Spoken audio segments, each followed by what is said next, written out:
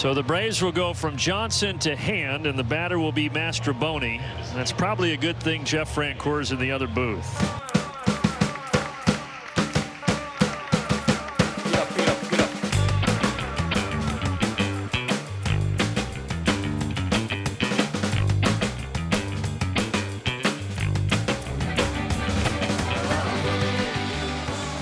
Baseball fans, hello, welcome to the show that's called Put Me in Coach. My name is Matt Coggins. And my name is Carl Mizell. And for the second consecutive week, we are not alone. Makes it sound like there's somebody in the room with us. The truth is out there. Oh, no. We're not. We have a guest once again. Yes, and the guest has revealed himself. For 13 years, he was a journalist at WBUR. Boston University's NPR affiliate. And throughout all that time, he was performing as a circus performer, which is where he kind of grew up. And he has finally branched out, or not really branched out, but sort of struck out on his own. He's left the journalism behind, and he is now touring the country and maybe coming to a Renaissance fair near you. Please welcome Jacques the Whipper, better known as Jack Lepiarz. Jack Lepiarz, thank you so much for joining us tonight. Thank you for having me. I am so excited to talk some baseball. I was about to say watch some baseball, play some baseball. I mean, I'm excited to do any of those things at any given point. Yeah, you have a rather sizable social media following, and one of the things I love about it is that you don't just focus on the thing that you are known for, but you are very, very big on showing swing progress. And I'm not just saying this because you're a friend, but you have a gorgeous swing. Matt, he has a beautiful swing. I've got an all right swing. I have a very good swing for an amateur. I have a garbage swing for anyone at any kind of pro level. Yeah. Beats me striking out in the batting cage. So.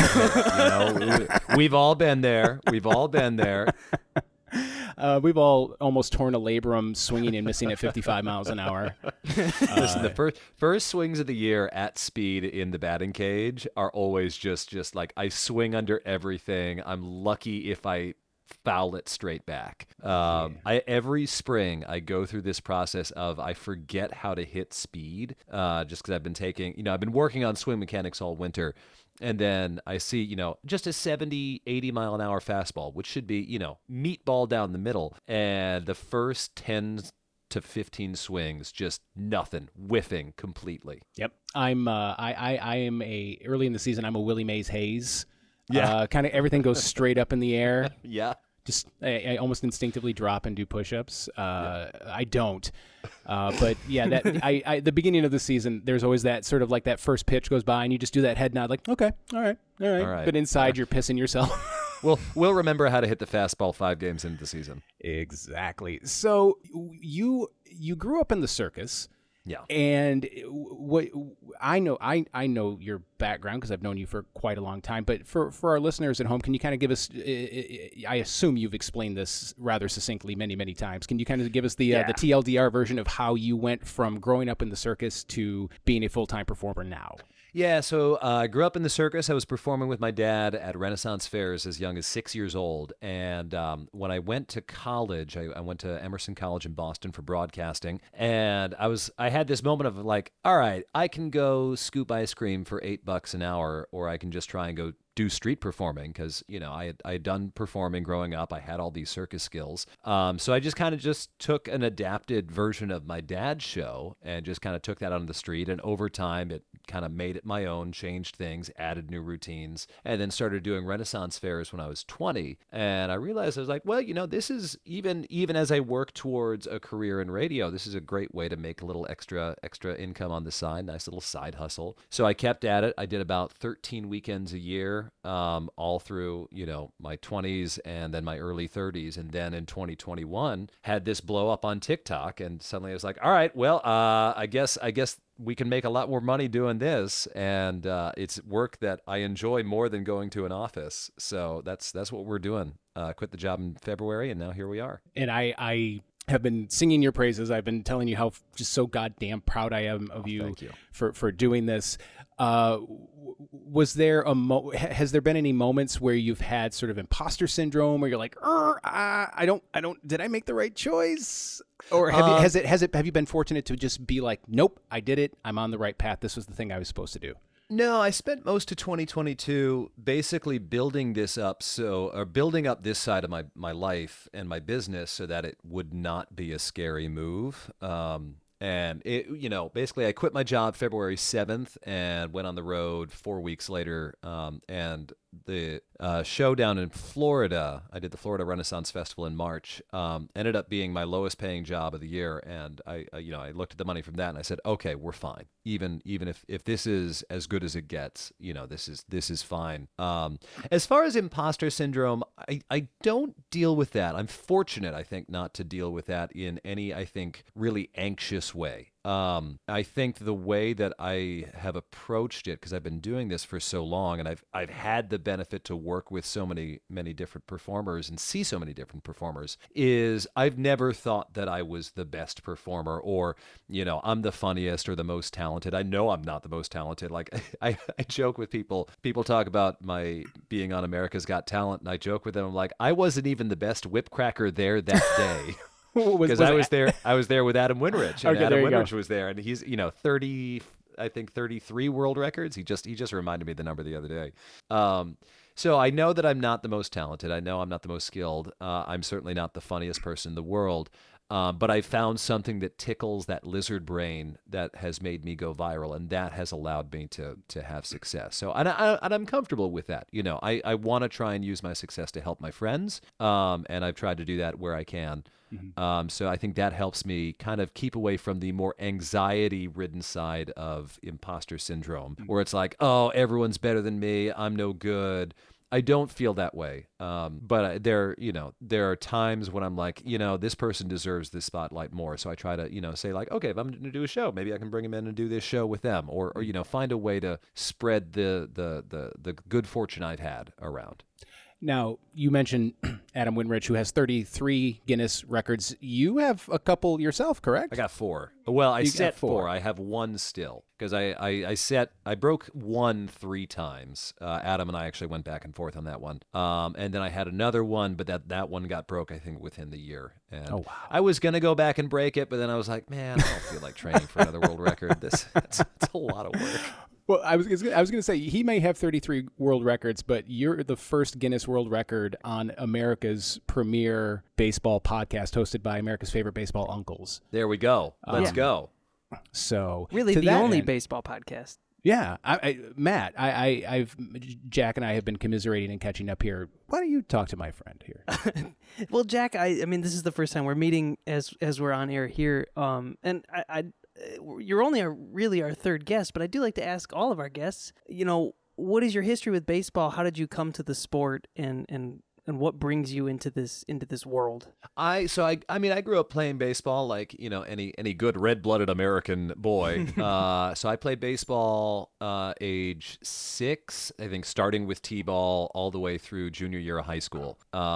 And I was not good. The reason I didn't play senior year of high school was because my high school had a rule every senior was on varsity, and I was not good enough to be on varsity. I knew I wasn't good enough to be on varsity. I knew I was just going to ride the bench all year. So I was like, what's the point? So I didn't play in high school. I thought about trying to walk on at Emerson, which is not known for its sports prowess. And so I was like, I might have a chance.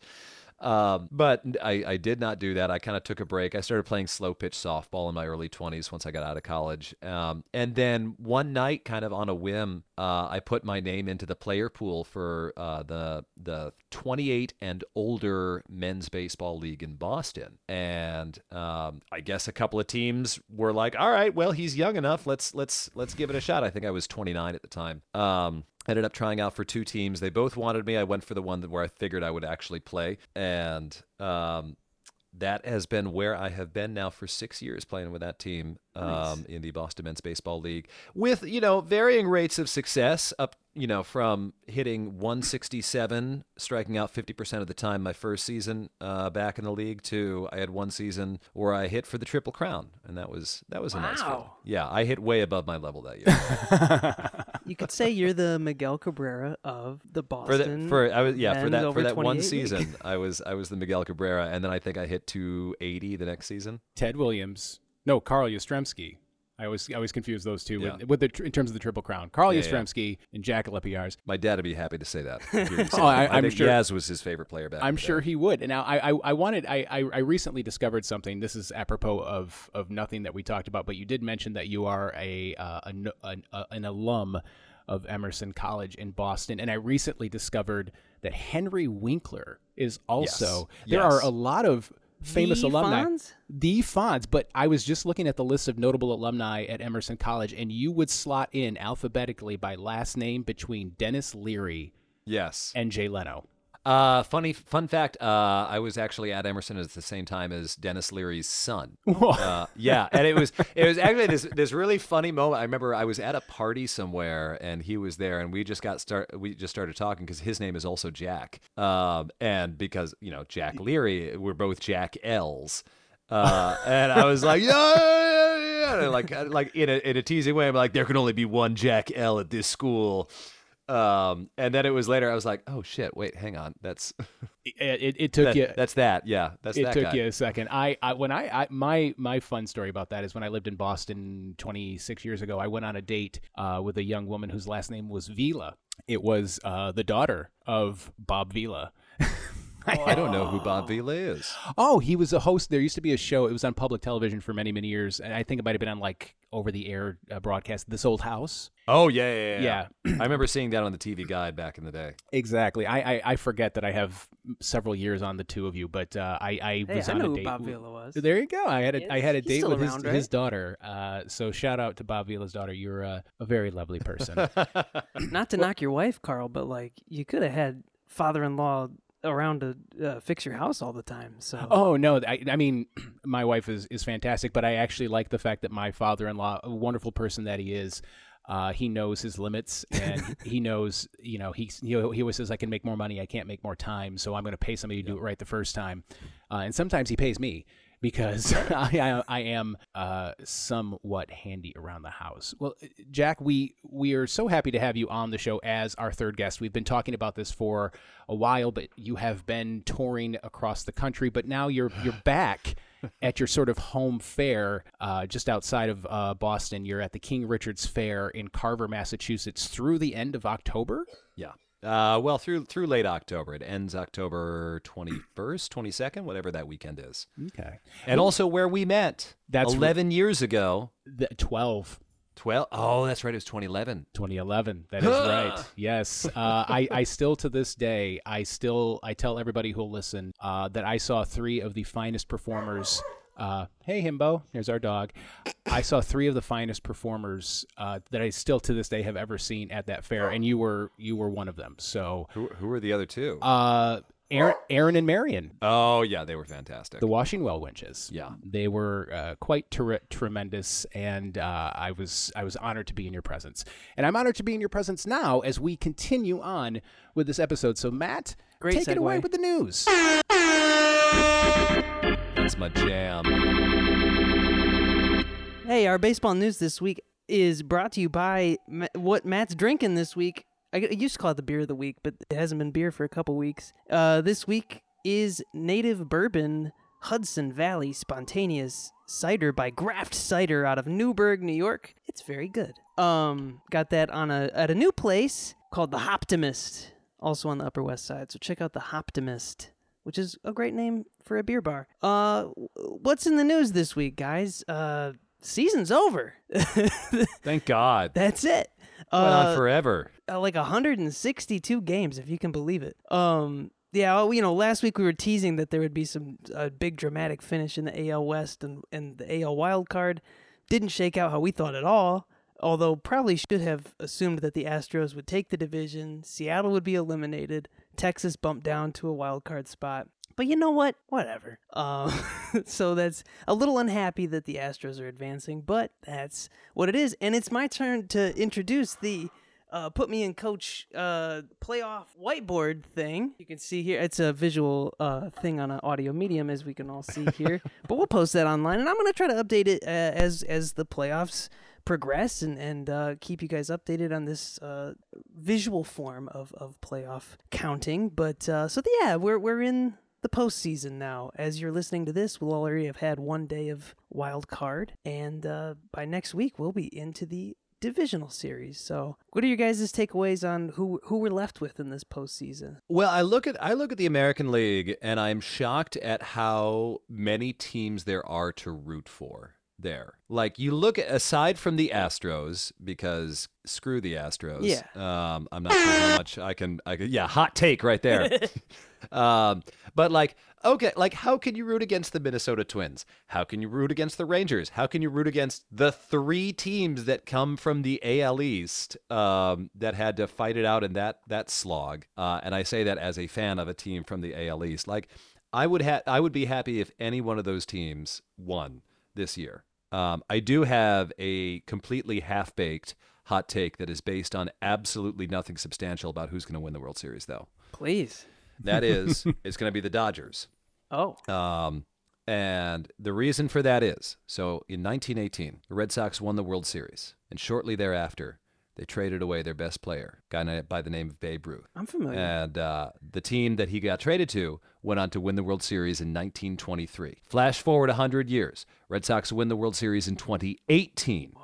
And then they trade their best player, also plays right field, guy by the name of Mookie Betts. He gets traded to the Dodgers. Now, the Dodgers already won in 2020, but I still think 1923, if the curse of the Betsino is a thing, and I really want it to be a thing, 2023, Dodgers win the World Series, and the 21st century is just the year of the Dodgers, or the century of the Dodgers. I love that theory. Yeah. I this is my first time even considering that. But we love our conspiracy theories on this show. So, can I say the thing that blew my mind that I learned today, completely unrelated to the postseason, but related to the Red Sox? Do you guys know Ted Williams is cryogenically frozen? No, it's just his head is cryogenically frozen.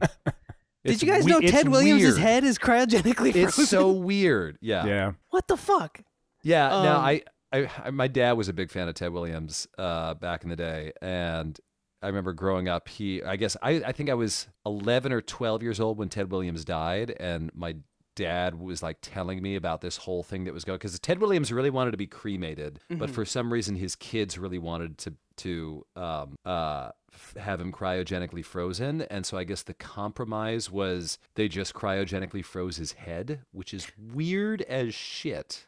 I was watching this show called How To with John Wilson, which is where I learned this, and they go to a cryogenic complex, the same place where Ted Williams is and his son, and you kind of get the choice whether you want head or body. And some people just choose head. Some are like, I gotta have my body. It's so weird, very bizarre. How To with John Wilson. Check that out on whatever they call HBO these days. Moving on, Luis Arias is the first player to win the batting title in both leagues in consecutive seasons. Last year with the Twins, this year with the Rays. He wasn't hitting 400 in the end of the season, but he still finished strong, and I think that is awesome. Hot takes on Luis Arias? Nope. I wish. I mean, so like I know a lot of the advanced stats don't paint him as highly as he would have been, say, maybe like 20, 30 years ago. But I'm all for it. Like, get guys that make contact and don't just hit home runs. Not to sound like a cranky old man. But you got to have a little bit of that. Yeah, I don't think batting average is an entirely obsolete stat. No, and agreed. And you still get an award for it. So good for Luis. Some sad news out of Boston again.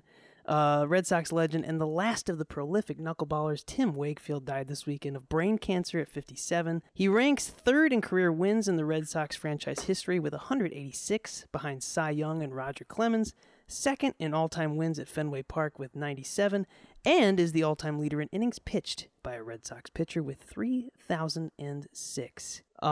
What a career. I saw as a pitcher for the Mariners, I think it was Kirby, actually was throwing knuckleballs in his honor this weekend, which I thought was really cool. And, it's what a loss. He was 57 years old, and, those legends you always wish could continue on and stick around baseball world, but taken a little too soon, I think. Yeah, he stopped in at WBUR one time when I was there, and I kind of just passed him in the hall. And Tim Wakefield is not a guy that you think of, say like a Mark McGwire or a Randy Johnson, where you think like, okay, that's a large man. And I'm not a small man. I'm 6'1", and I was dwarfed by Tim Wakefield. And I was surprised by that. That's all I got on that. I mean, I appreciate that. As a Red Sox fan, you're a Red Sox fan, right? No. I guess ask that. No, you're not. No, exactly the opposite, which is why I'm very silent on Tim Wakefield. I see. So you're from Boston, but you're No, I moved here. I grew up in New Jersey and New York. Gotcha. So that would make you a Yankees fan. Yes. Okay. Thankfully, not a Mets fan. I chose wisely. Yeah, well, that makes one of us. I love the Mets. I love the Mets. The Mets are like the little brother to the Yankees. Like, if you're a Yankee fan, you can't hate the Mets. But way too many Yankee fans do hate the Mets for some reason. Like, what? Why? Not to completely get us off topic here. Some people don't like their little brothers either, I guess. I mean, that's fair. Well, hey, speaking of the Mets and their misfortunes, Buck Showalter was fired this week, or I guess asked to resign, but he was fired. Same with Gabe Kapler from the Giants. Kapler exits with a 295-248 record in 4 seasons, including a 107-win 2021, and Showalter was just there for 2 seasons, but he had a 175-148 record, including 101 wins last year, which really puts into perspective how bad their season was this year, I guess. Strongly suspected that with David Stearns coming on as the president of baseball operations, he's fighting for regime change and will likely replace Showalter with Craig Counsell, who's currently the manager of the Brewers. It strikes me as a little too fast. Like, I know the Mets season was an absolute dumpster fire, but Showalter's, I think, always been a really underrated manager. Just really solid at making teams perform better than they should. Present season, obviously, notwithstanding. But, I mean, he got 100 wins out of the team last year. Look at what he did with the Orioles. Look at what he did with the Yankees in the early 90s. The guy's got a great track record. I have been hoping that the Yankees would rehire him as manager for several years now. I think you're still stuck with Boone. Boone, yeah. I don't think he's going anywhere yet. Nope. He hit that one home run that one time. He did hit that one home run off of Tim Wakefield that one time. And it all comes back around. It all comes. See, we're doing callbacks already. Well, it wouldn't be a Matt and Carl podcast if we didn't talk a little bit about the Tigers. And I do want to give some credit to Tigers legend and Triple Crown King, Miguel Cabrera, who retired this weekend. With the final game of the season after a 20-year career with Miami and Detroit, he joins Willie Mays and Hank Aaron in the elite club of players with 3,000 hits, 500 home runs, and over 300 career batting average. Cabrera will join the Tigers front office next season as a special assistant to the baseball operations president, Scott Harris. It was so cool to see him play these last few games. He's been on a tear. The Tigers have been on a tear. They've only lost 1 game in the last week. He took the field near the end of that final game. First time he's been on the field since 2021. He's been riddled with injuries since at least 2015. So even seeing him put on a glove and walk out there was a feat in and of itself. And then he ended up fielding a ground ball from Stephen Kwan, who is not a slow person. And it was an unassisted ground out to first base. Miggy was able to tag him out, and then he walked straight over to the dugout because he was like, "That's it, I'm out. That's my curtain call." He didn't have a glove, so he asked a regular first baseman, Spencer Torkelson, for his backup glove. Torkelson apparently doesn't have a backup glove, so he just gave him his normal glove. And then afterward, Miggy hands him the glove. It was such a beautiful passing of the torch moment. And afterward, Cabrera signed it, and Torkelson said, "I'm never using this glove again." So. Was that the last game of the year? Yeah. Yep. Okay, good. Because I was going to say, I was like, boy, that'd be real suck for Torkelson if he's got to go out and play with that glove the next game. Nope, barehanded. Yeah. I was going to say, he didn't just sign it. He put, 3,000 hit club, 500 home run club, 12-time All-Star, triple just in crown. case Torkelson forgot who signed the glove. Yeah, right. Hey, man, the great writer Mark Bernard always says, "Be humble, but let a motherfucker know." Yeah. And I agree. Torkelson, too, had a lot of really complimentary things to say about Cabrera. There was an article, and we're going to link it in the notes, of course, from MLB. All the 2023 Tigers had something very complimentary to say about Miggy, but Torkelson, I think, had the best thing to say, and this is a quote. There are many Miggy stories, but last year, pretty early in the year, I wasn't doing well. I was definitely struggling with confidence. I'd ask myself, do I belong in this league? It was definitely hard. And Miggy, at least once a week, would always come up to me and be like, you're good. You've been in this league for 20 years. I've seen it. You're going to be fine. You're going to be great. Trust it. Believe it. And at the time, I was still like, I don't know. But just having him tell me once a week for 2 months, dude, you're good. I promise. Your swing is good. Everything is good. Just hearing that from him, I think as time went on, I started to believe. Like, Miggy wouldn't lie to me and just say that. He believed in me and reminded me when I was at an all-time low that I'll be okay. And sure enough, the kid has been an enormous success story and has turned it around this year. I think in no small part of Cabrera. So that's the last homestand of Miguel Cabrera, and it was beautifully done in my opinion. Oh yeah, they had J.K. Simmons there to announce him. He did a voiceover for a nice tribute video. They interviewed Johnny Kane was interviewing him in the stands, and it was funny because J.K. would just stop him and be like, "Shut up, the ball game is going on." And I thought he was going to go whiplash on him and like just pull a symbol out of his back pocket and whip it at his head. Is J.K. Simmons a Tigers fan? Yeah, he's from the Metro Detroit area. Oh, okay. I didn't know that. Yep. That I know he pulls off the New Yorker newspaper editor so well, but Michigan. Honestly, I can see like gruff Midwesterner. I know like Midwesterners don't have a reputation for being especially gruff, but like they exist. They are out there. There's a breed of Midwesterner that always wears shorts even in the winter. And I would put J.K. Simmons probably in that category.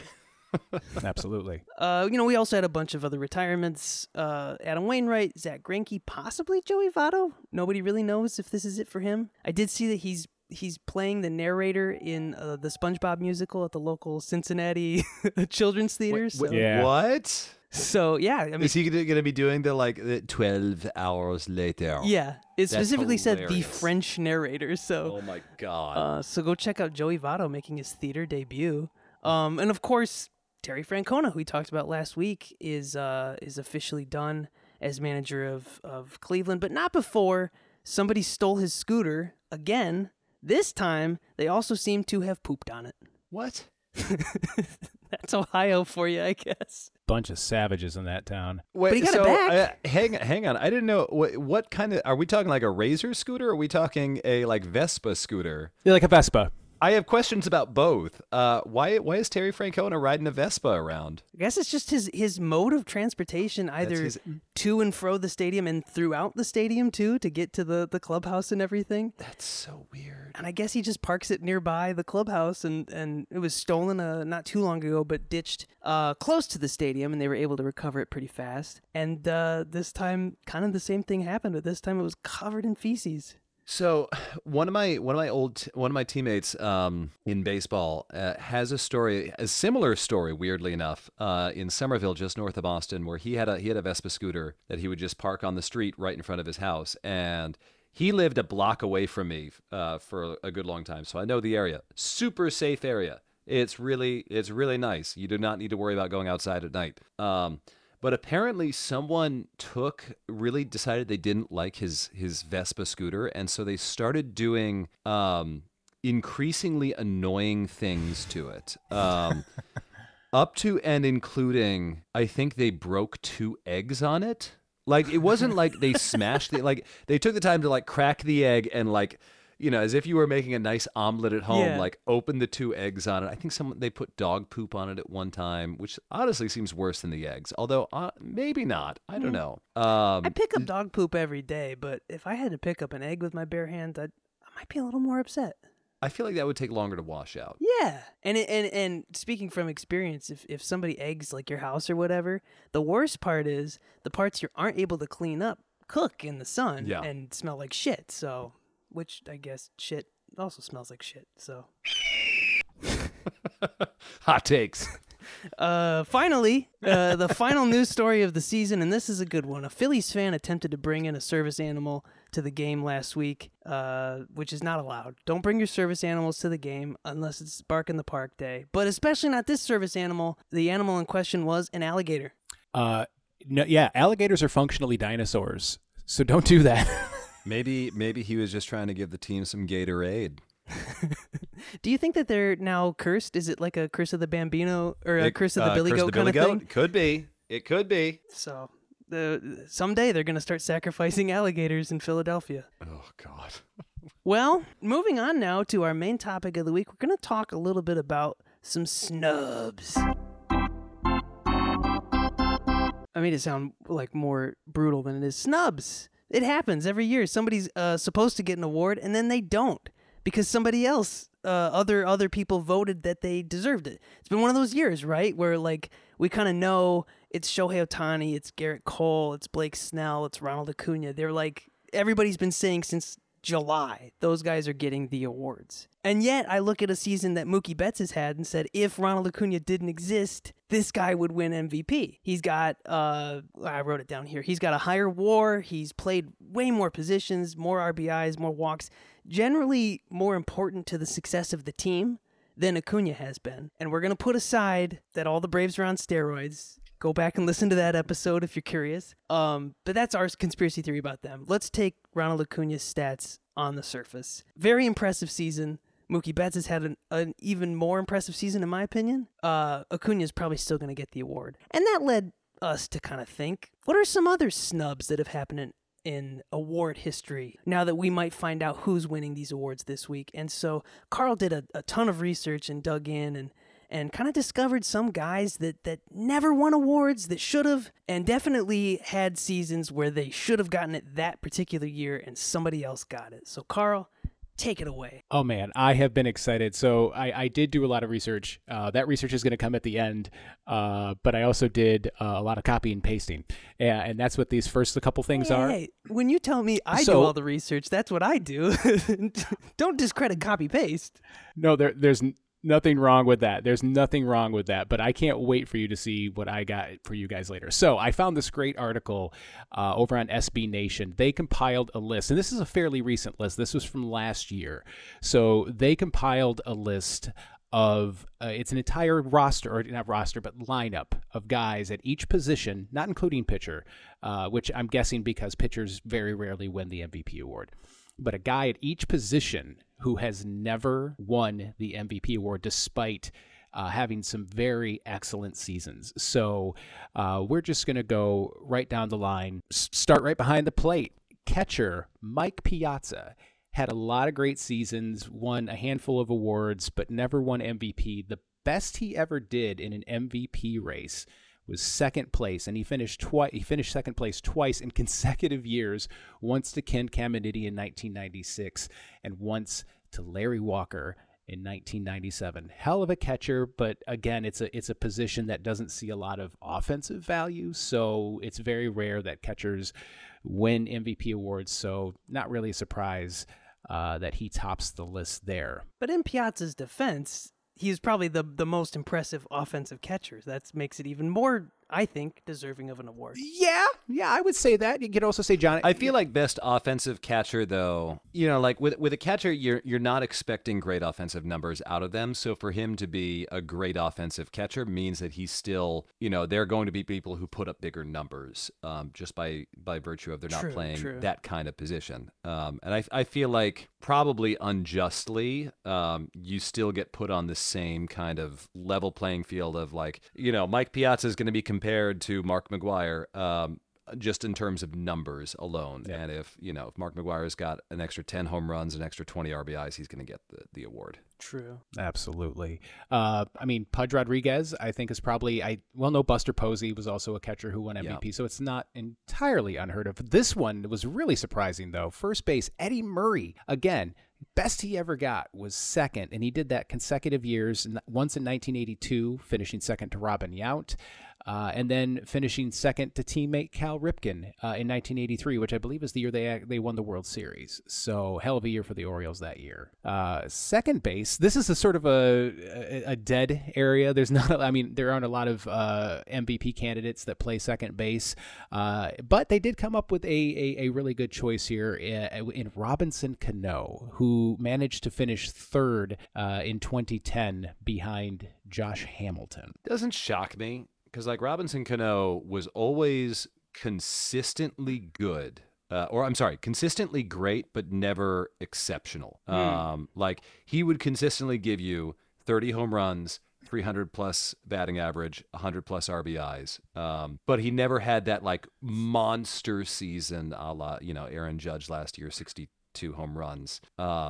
He was just consistent. And he just wasn't much of a personality. So he didn't get a whole lot of press. I'm struggling to even remember what he looked like. I can remember Cano was my favorite player on the Yankees for a while, and his swing is still probably one of my favorites of all time. Oh yes, Robinson Cano. Now I remember. Oh, what a sad he's still playing, right? He's somewhere out there. I think he was trying to play on the minors and then got cut. Yeah. He went to the Mets and his career derailed. Also steroids, but I blame the Mets. Yeah. Speaking of guys who were just quietly and steadily consistent, Adrian Beltre, third baseman Adrian Beltre.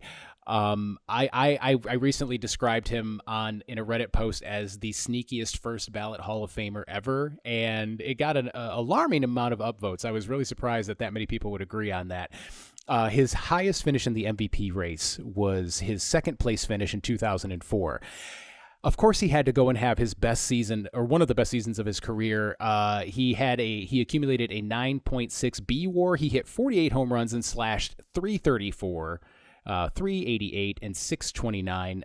For those of our more casual fans, that's a 334 batting average, a 388 on base percentage, and a 629 slugging percentage. But of course, he ran into the buzzsaw that was 2004 John Dowd, aka Barry Bonds, who accumulated a 10. That's a reference.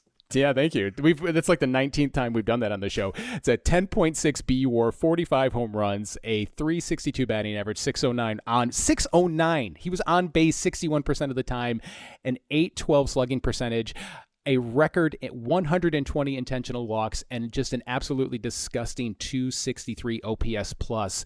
For those of you who are not familiar with OPS plus, 100. OPS is on base plus slugging. And OPS plus is sort of like 100 is the average. That means he was 163% better than the average player that year.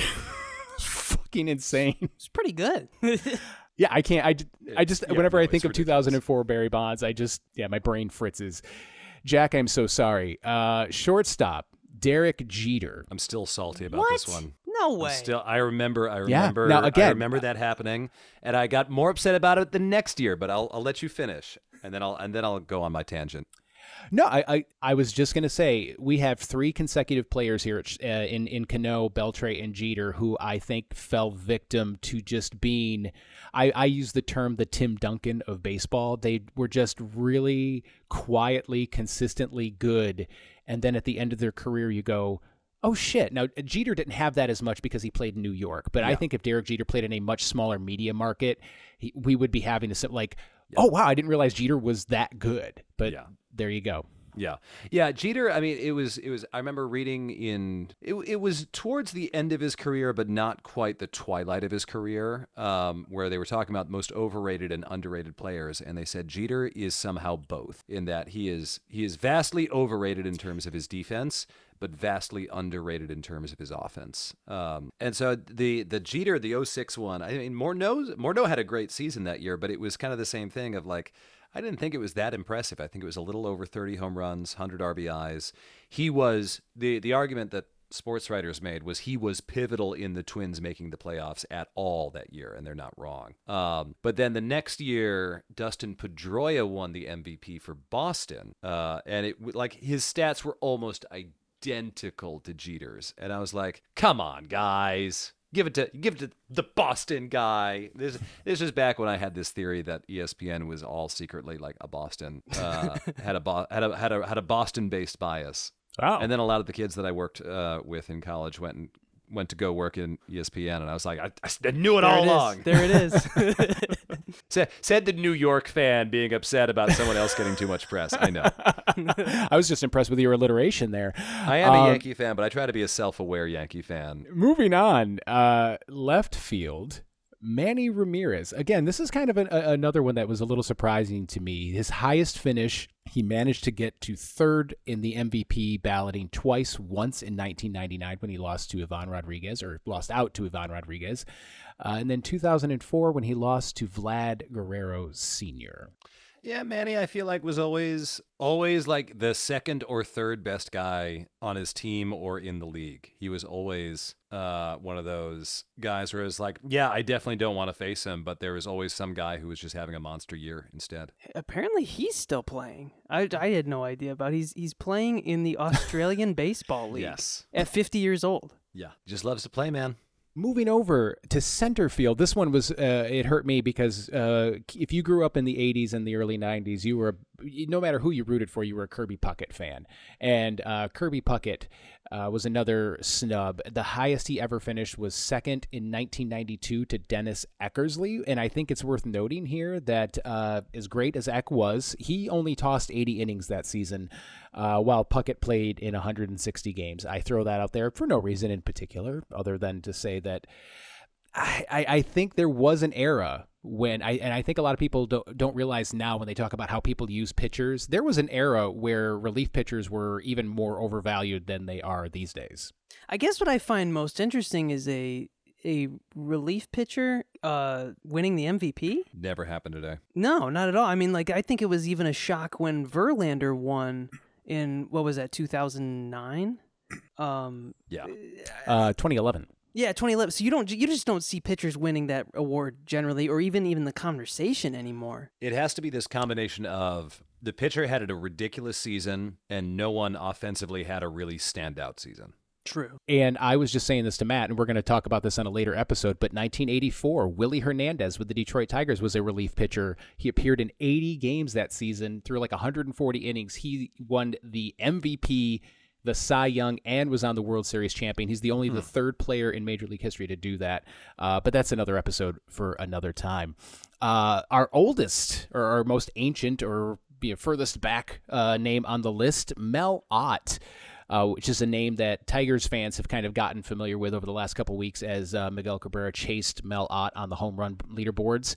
Mel Ott, his highest finish was in 1942 when he famously finished in third to Mort Cooper, as everybody definitely remembers. This was the toughest group to gauge. The list of other right fielders on this snubbed list includes Al Kaline, Gary Sheffield, Dave Winfield, Enos Slaughter, and Tony Gwynn, none of whom ever won an MVP award, but they gave Ott the edge in this one for having a career WAR that was 20 points higher than the next closest dude on that list, and I did not look up who was next on that list. What I would put on this list, even he won one MVP, but that he only won one is criminal, and it's Babe Ruth. Yeah. Oh, only wow. one MVP in that career. And since he was also right field, that's what I'm saying. Okay. Well, that's wild to me. Has the MVP, maybe to back up to a history lesson, 20 minutes into the conversation, has the MVP been around for as long as the league has, or? The MVP award was first introduced in 1911. It used to be you were given, it was called the Chalmers Award, and you would win a car that was made by Chalmers Motors. Sick. But we're talking about that a little bit later on. And we're gonna wrap up this portion of the list because we got quite a bit to get through. I think on the pitcher side we might kind of blow through the top 10. But designated hitter David Ortiz, he's a designated hitter. He's probably not going to win the MVP award, but in that sort of the halcyon days of the Red Sox, that 03 to 05 3-year span, he was definitely one of the straws that stirred the drink, but he only managed to finish second to Alex Rodriguez in 2005. So there you go. There's an entire lineup of dudes who were snubbed from the MVP award. I would give Enos Slaughter an MVP award just for having the most badass baseball name I've ever Also read. that. Yeah, no, that is an all-time name. Now, we don't want to exempt the pitchers. Bleacher Report, we have a pretty okay list of the 25 best pitchers to never win a Cy Young Award. My okay-based shade there is due to the fact that of the 25 picks and 17 honorable mention picks, not one of those spots belongs to Dave fucking Stieb. What the fuck? I would implore any of our listeners to go and have we linked it in the show before? Yes, but do it again. Secret Base. They have a series called Dorktown that did a 5-part series about Dave Stieb and all of the close calls he had to having a no-hitter or a perfect game and all of the snubs that he had at Cy Young. And it was 5-6 consecutive seasons where he really, really, really should have won it and didn't.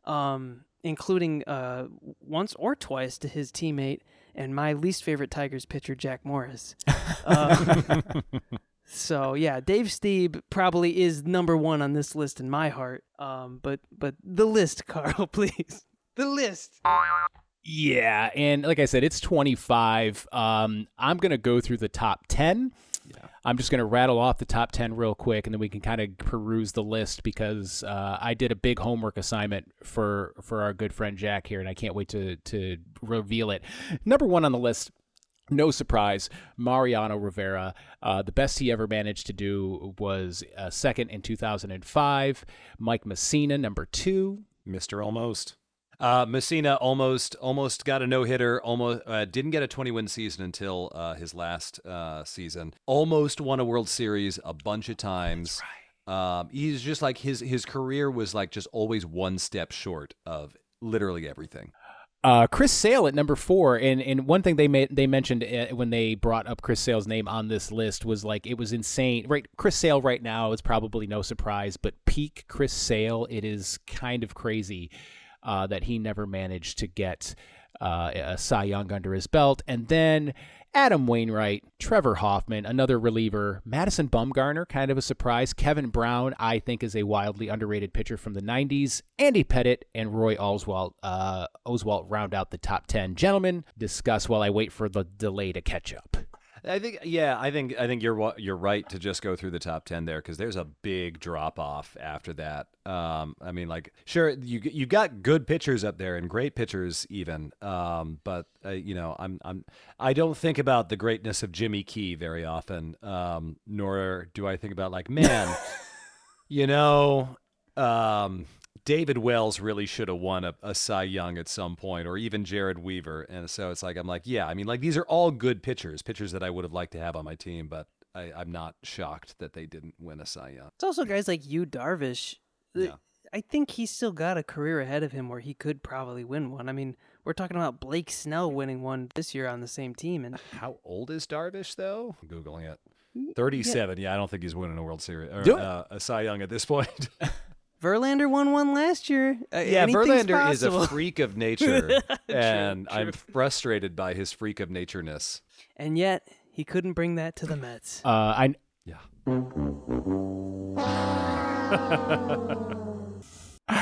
I would like to mention that they have Kevin Appier at number 24 on the list. It's worth noting here that Baseball Reference calls Appier, or Bleacher Report called him, quote, one of the most underrated pitchers of the 90s with his 54.5 B WAR, but Dave Stieb and his 56.4 B WAR are nowhere to be found on this list. Fix it, Bleacher Report. Is it Toronto bias? Because Steve won a fucking World Series with them. I don't understand. I feel like a lot of those Toronto players just kind of get forgotten. Like, who was it? Tom Henke. I had never heard of until MLB The Show a couple years ago when they released a version of him. Yeah, Carl knows what I'm talking about.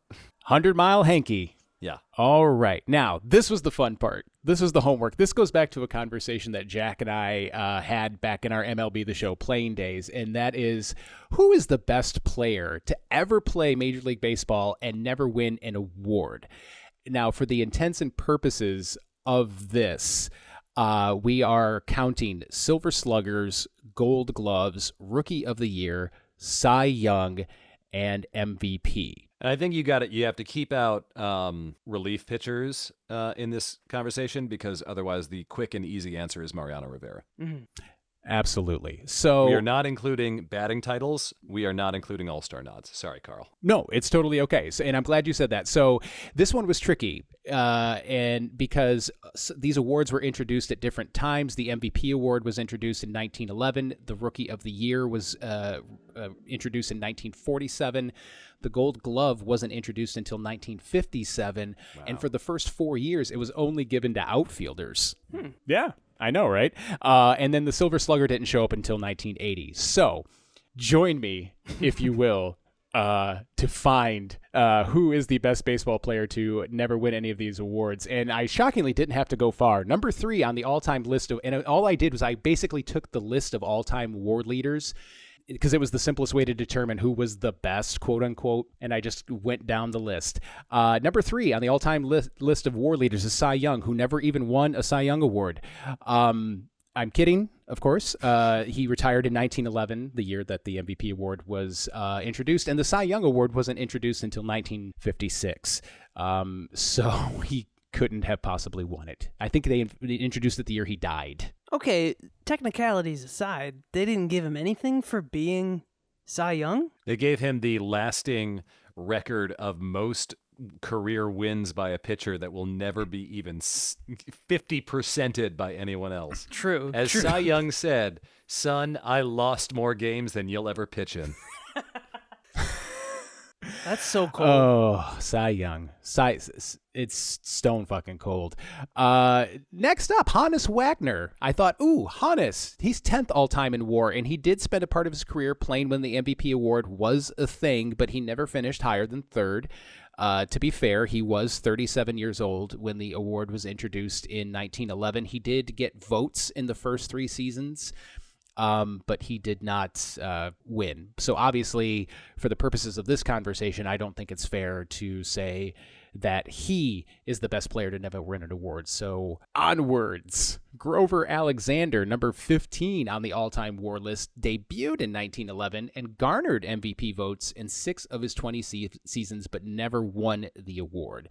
He was a pitcher, though, and since he wasn't named Walter Johnson or Lefty Grove, his chances of winning those awards were rather slim. Again, I don't like that he was a pitcher and it was so far back, so I kept digging because I wanted to see how much further we could go. And then I got to Mel Ott, who's 20th all-time in WAR, but never won the MVP award, as discussed earlier. However, he did play at a time when the Silver Slugger, the Gold Glove, and the Rookie of the Year award didn't exist. Do you think, to slightly interrupt now that we're introducing more and more awards into the timeline, do you think back in like the 30s and 40s, ball players were like, back in my day, we were handing out participation trophies like the Silver Slugger and the Gold Glove?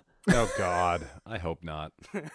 I also, for me, like, I didn't realize Carl was going to go this far into the weeds. Like, I think when I first posed this question to Carl several years ago, I was like, let's put like post 1950 just to like give it some, like, so you're not counting the guys in the 1800s before the MVP even existed. That said, it is fun to look back at. That's fair, but that was before I had a podcast, so now I have to go further because I have to do the proper work here.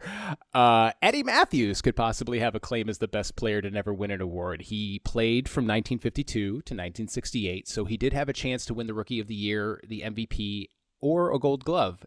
He finished 3rd in the 1952 Rookie of the Year voting to Joe Black. He never won a Gold Glove, and he fell short on the MVP award several times, garnering votes in 9 seasons and managing to finish 2nd twice. He did, however, manage to end his career with the Detroit Tigers. He last played with the Detroit Tigers in 1968, the year they beat the St. Louis Cardinals for the World Series title that year. Sweet. So, Eddie Matthews, end of story? Hard no.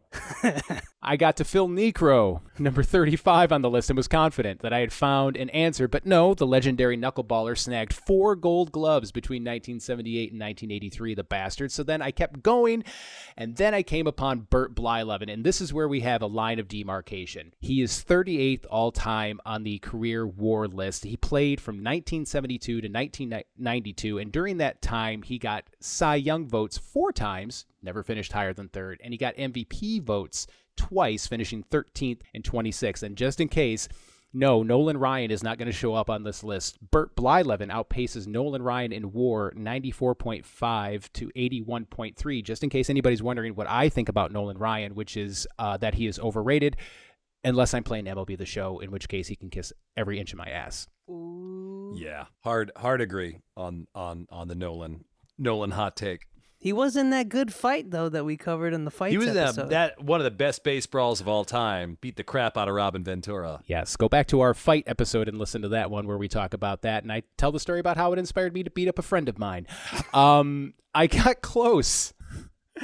I got closer at number 90 on the list, Jim Thome, but alas, Large James won his only Silver Slugger in 1996, which blew my mind because that was very early in his career.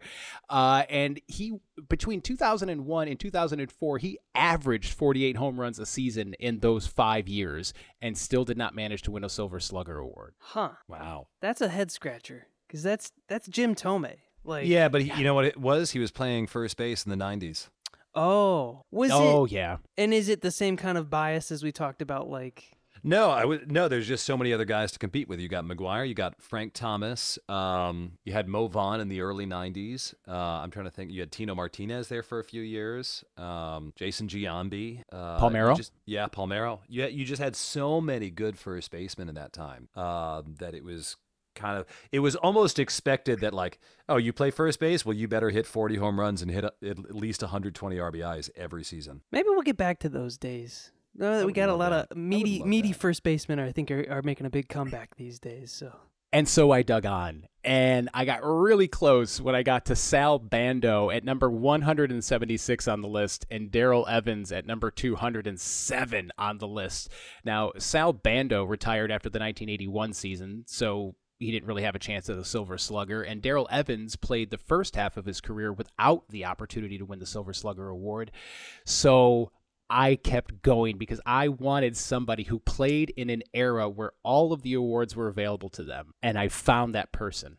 I found that person at number 229 on the list with a 56.3 career WAR. Now, I've got it in the script as redacted. I've been teasing you guys with it. Yeah. This guy made his debut in 1995. He accumulated 56.3 WAR in 18 seasons, and despite some excellent seasons, he only managed to snag MVP votes in 4 seasons, finishing 19th in 2000, 16th in 2004, 13th in 2005, and 15th in 2006. Does anybody want to take a guess? I want to try and suss this out. So started in 95, but apparently had his best years in the mid 2000s, it looks like. Matt, do you have any ideas? I am infamously bad at the immaculate grid, so naming players based on their stats alone, it ain't my skill. But can I ask how many teams he played for? Yes, you can. I know that he played for at least 4. Let me double check here. I will say that the last team that he played for was the Savannah Bananas. oh, If anybody wants to take a shot at that one. Johnny Damon. Johnny fucking Damon. Johnny Damon played 18 seasons, never won a Silver Slugger, never won a Gold Glove. As soon as you said Savannah Bananas, I knew it. He never won a Gold Glove or even a Silver Slugger. So, like, No, he was a 2-time All-Star. Yeah. wow. All right, that's. I'm looking up his stats now. Yeah, he was up and down. Where, I mean, like, he had seasons where he was like 04 Red Sox, 304. How many home runs? 20 home runs. But yeah, only hit over 300. 1, 2, 3 seasons, 4 seasons, 3 or 4 seasons. 4 seasons he hit over 300. They line up with those MVP votes for the most part. I do not remember him playing for the Tigers at all, and he played a full season. You don't? Only missed 20 games. I don't remember that season. I had to have been there. 2010. Wow. I was alive. I was cognizant of the Tigers. You know what? I think I get him and Johnny Peralta and their Tigers eras confused a lot. But I remember him coming straight from the Yankees to the Tigers, and usually it went the other way around. Yeah, that is you put far more effort into this than I did. My pick was going to be Paul O'Neill, but that was literally just me going based on, like, okay, who are great players that I can remember that definitely never won anything. Paul O'Neill was at 39 WAR, so let me see where he ranks on the all-time records, which is probably in like the 500s. Yeah, pretty far down number there. 576. So, only 300 spots past your guy. So, yeah, I think we can safely say that. But he had a stretch in the 90s, which is kind of when I got into baseball, which is why it was in my brain, where it was 7 years, if my counting is correct, 6 or 7 years in a row. Hit over 300, won a batting title in that time. Placed 5th in the MVP voting in '94, which surprised me. But remarkably consistent. Generally about 20 home runs a season, at least 300, sometimes as high as 359. Decent defense, but nothing ridiculous. He was never rangy. I have a question that puts this into perspective. Now, Johnny Damon's been on 2 World Series teams. Is that not the ultimate award in baseball when you really break it down? It is, but I don't count. You can be the best player ever and, not get anything related to the World Series. I would point to 2 people on a Southern California team at the moment right now. That's true. That's true. Tony Gwynn never won one. What the fuck? Tony Gwynn? I'm just learning so many crimes against the baseball world today. I can't believe Jeter never won an MVP. Yeah, Jeter. Jeter never hit home runs, and he was playing during the steroid era where home runs were necessity. He had 1 year where he hit almost 30, but otherwise it was generally somewhere between 10 and 20. He was also next to a prolific He was also guy not that the did best shortstop everything else. on his own team. Yeah. And that is the ultimate snubs of all time. And I think we've learned a lot. Carl, thank you so much for doing all that research. And Jack, thank you so much for joining us this week on the show. Thank you for having me. Let's go literally anyone in the AL who's not the Houston Astros in the playoffs, and let's go a few select teams in the National League. I know you have your Dodgers endgame theory. Are you pulling for the Dodgers? Is there another NL team you're pulling for? I don't hate the Dodgers. I play for the Dodgers in my baseball league, so that has given me some affinity for them. If I'm looking at the National League, my general rooting interest is who has the fewest World Series wins in my lifetime. Yeah. Because there are a lot of Yankee fans who like to be like, oh, we got 27 World Series. All right, whatever. You weren't alive in 1927. Yeah, exactly. So for me, I've been alive for 5 Yankees World Series. And I would like it so that no team surpasses that in my lifetime, because that's a nice bragging right that I like. And there are a couple teams that are close, so I generally root for whatever team has the fewest World Series wins. So if I'm looking at the National League side, I'm going Milwaukee Brewers first, and then really Dodgers, Diamondbacks, Phillies, and Braves, no, not Braves. Dodgers, Diamondbacks, Phillies are all tied at 1. Hell yeah. Yeah, I probably have the same kind of criteria. I'd probably go. I wish Milwaukee and Arizona weren't playing each other in the first round, but yes, that's what they get for not winning as many games. That's what they get. Of those teams that all have won, I'm going to be honest, Arizona is definitely at the bottom of my list in terms of teams that I would want to win. Still a little salty about 2001. Yeah, fair. Carl, how about you? Who are you pulling for this postseason? I was just going to say, I'm looking at the bracket right now, and I like anything that's going to piss Rob Manfred off. So I really want to see Baltimore there. Yes. I want Baltimore in it, and I want Philadelphia. I want Baltimore and Philadelphia in the World Series. I don't care which one of them wins it. I think that Philadelphia is a team that should not work, right? Philadelphia should not work, and Baltimore is this young, scrappy team. They've overcome so much. They've gone from 100 losses to 100 wins. Kyle Schwarber hit almost 50 home runs and was below the Mendoza line, and their lineup is all designated hitters, but it somehow fucking works. And I want it. So I want Baltimore and Philly, and I don't care who wins. I mean, if you want to piss off Rob Manfred, wouldn't the best option be something like Milwaukee? I'm thinking like small market teams, Milwaukee, Minnesota. And I'll tell you why that's the best option. Midwest in November. And one of those stadiums does not have a roof. Yes, let's go. That's my preferred World Series this year. Let's go. Well, let's take it home. We've got everything. Jack, you are currently performing at the King Richard's Fair in Carver, Massachusetts. Where will you be the rest of the year? All over the place. So best place to find my schedule, it is at jackthewhipper.com or jacklepiarz.com or jacqueszwhipper.com. You can follow me on Facebook, Instagram, TikTok, Twitch, Cameo, Patreon.